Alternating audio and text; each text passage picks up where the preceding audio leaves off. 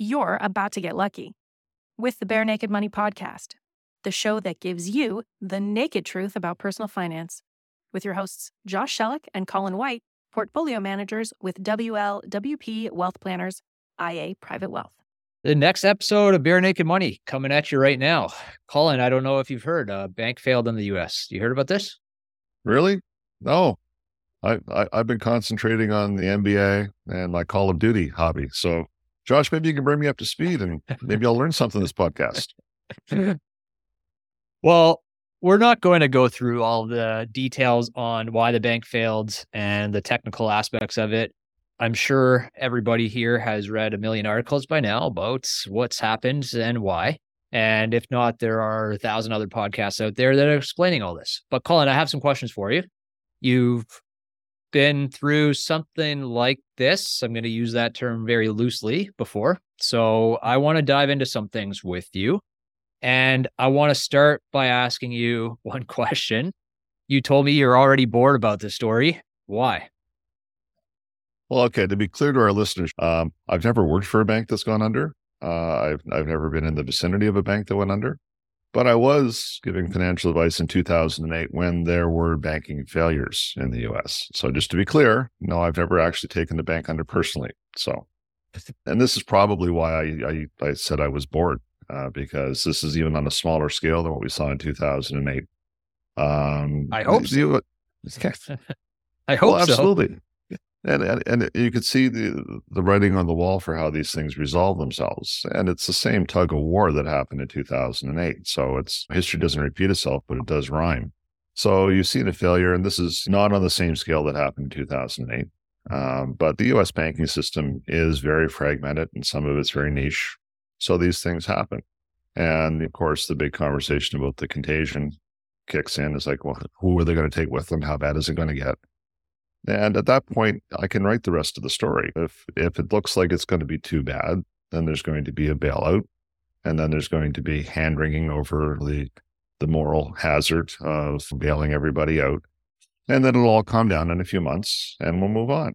Maybe a little bit wiser, maybe a little less certain of things. I mean, it probably has hurt people's feelings and hurt people's expectations. But it wasn't going to be allowed to turn into what the doomsday sayers were saying it was going to be. Could it be made an example to satisfy the moral hazard thing?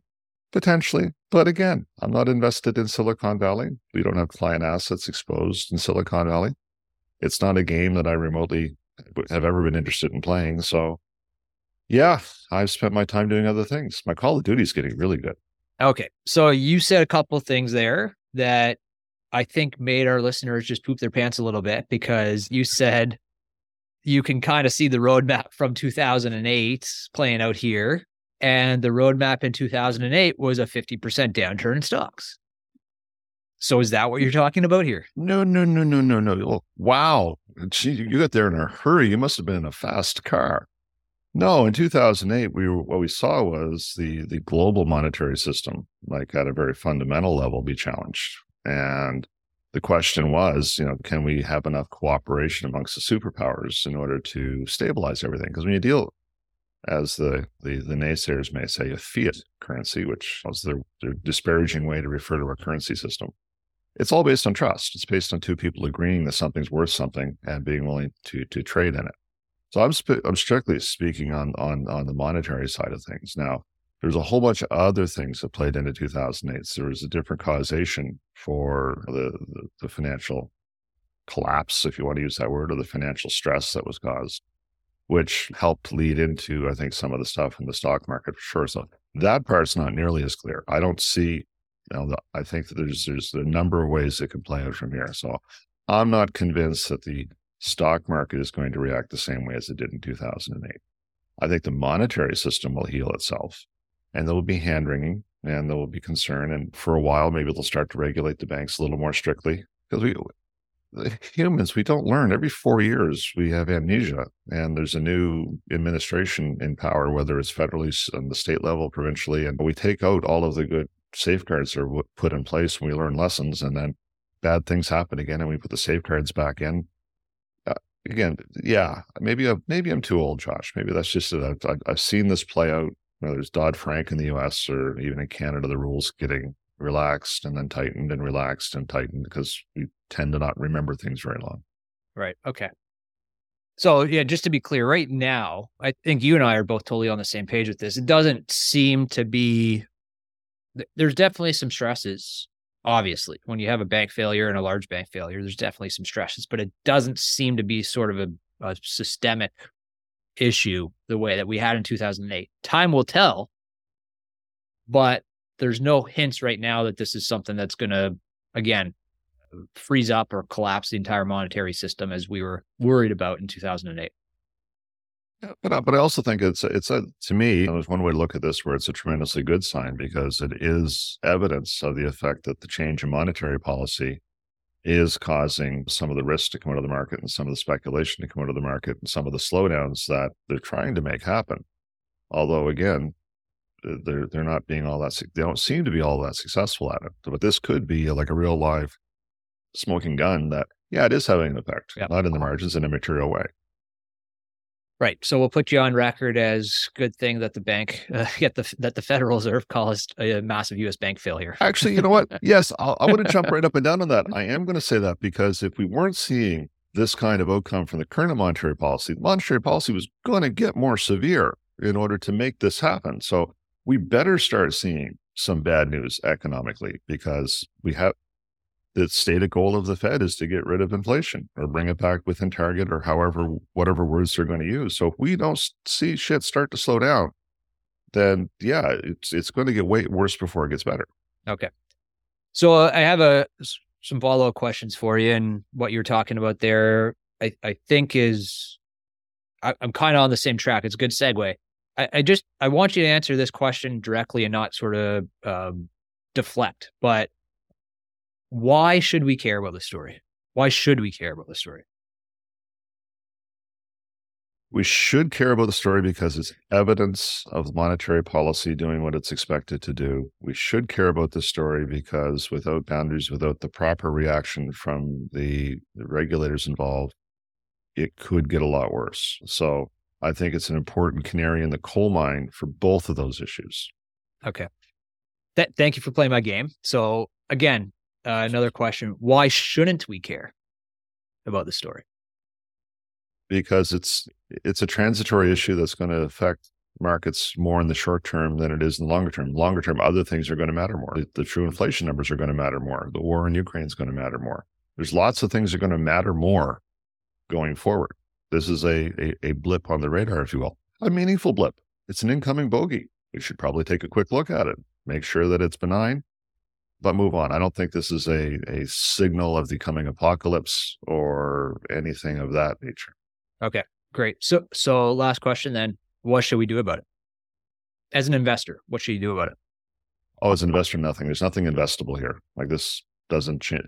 Again, we talk about news and things get fear sells. This is fraidy cat territory. These are big numbers. It's a bank failure. And then you say bank failure, like they say bank failure, and you say bank failure, like that's going to grab attention. So this is scaredy cat news. So this is going to attract eyeballs. And that's the game that gets played. How scary can we make it?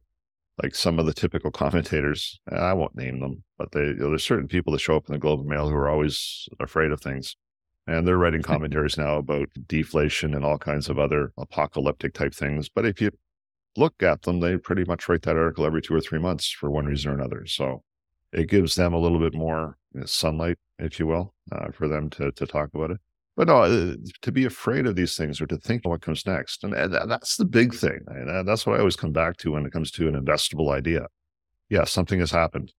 Do you think you know for sure what comes next?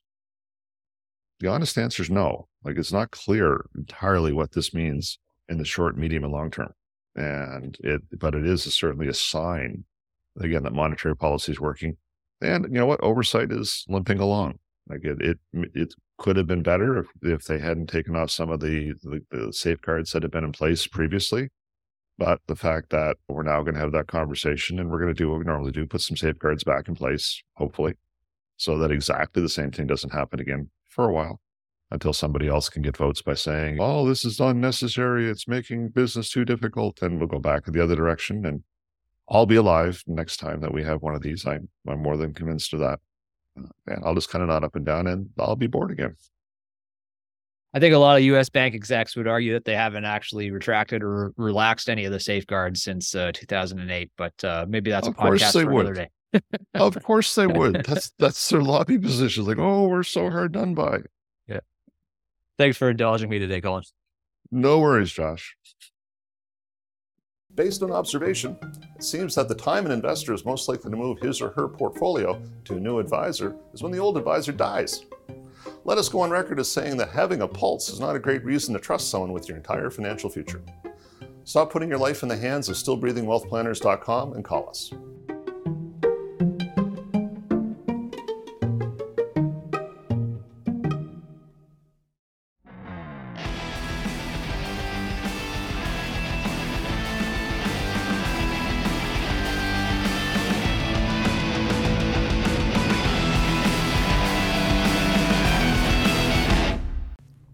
This information has been prepared by White LeBlanc Wealth Planners, who is a portfolio manager for IA Private Wealth. Opinions expressed in this podcast are those of the portfolio manager only and do not necessarily reflect those of IA Private Wealth Inc. IA Private Wealth Inc. is a member of the Canadian Investor Protection Fund and the Investment Industry Regulatory Organization of Canada. IA Private Wealth is a trademark and business name under which IA Private Wealth Inc. operates.